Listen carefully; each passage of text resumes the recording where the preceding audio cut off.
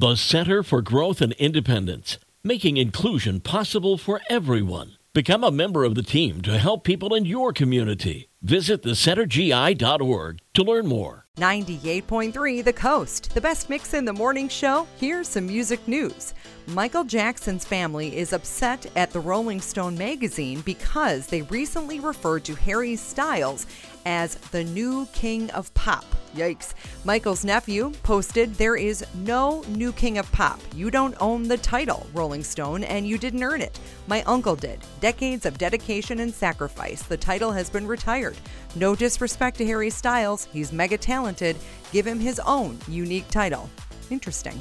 Josh Groban's upcoming performance of the Star-Spangled Banner will be a blast, literally. He's been tapped to sing the national anthem at next week's launch of NASA's Artemis, a mission that will test NASA's Space Launch System rocket and Orion spacecraft by sending it on an uncrewed flight test around the moon. The rocket will launch on Monday from the Kennedy Space Center in Florida. There will also be appearances from Captain America himself, Chris Evans, Jack Black, and Keke Palmer. In addition, the Philadelphia Orchestra and cellist Yo-Yo Ma will perform America the Beautiful. You'll be able to watch the whole thing live on the NASA app and on NASA's website. And the University of Texas at Austin is going to be offering a class that focuses specifically on Taylor Swift's songwriting.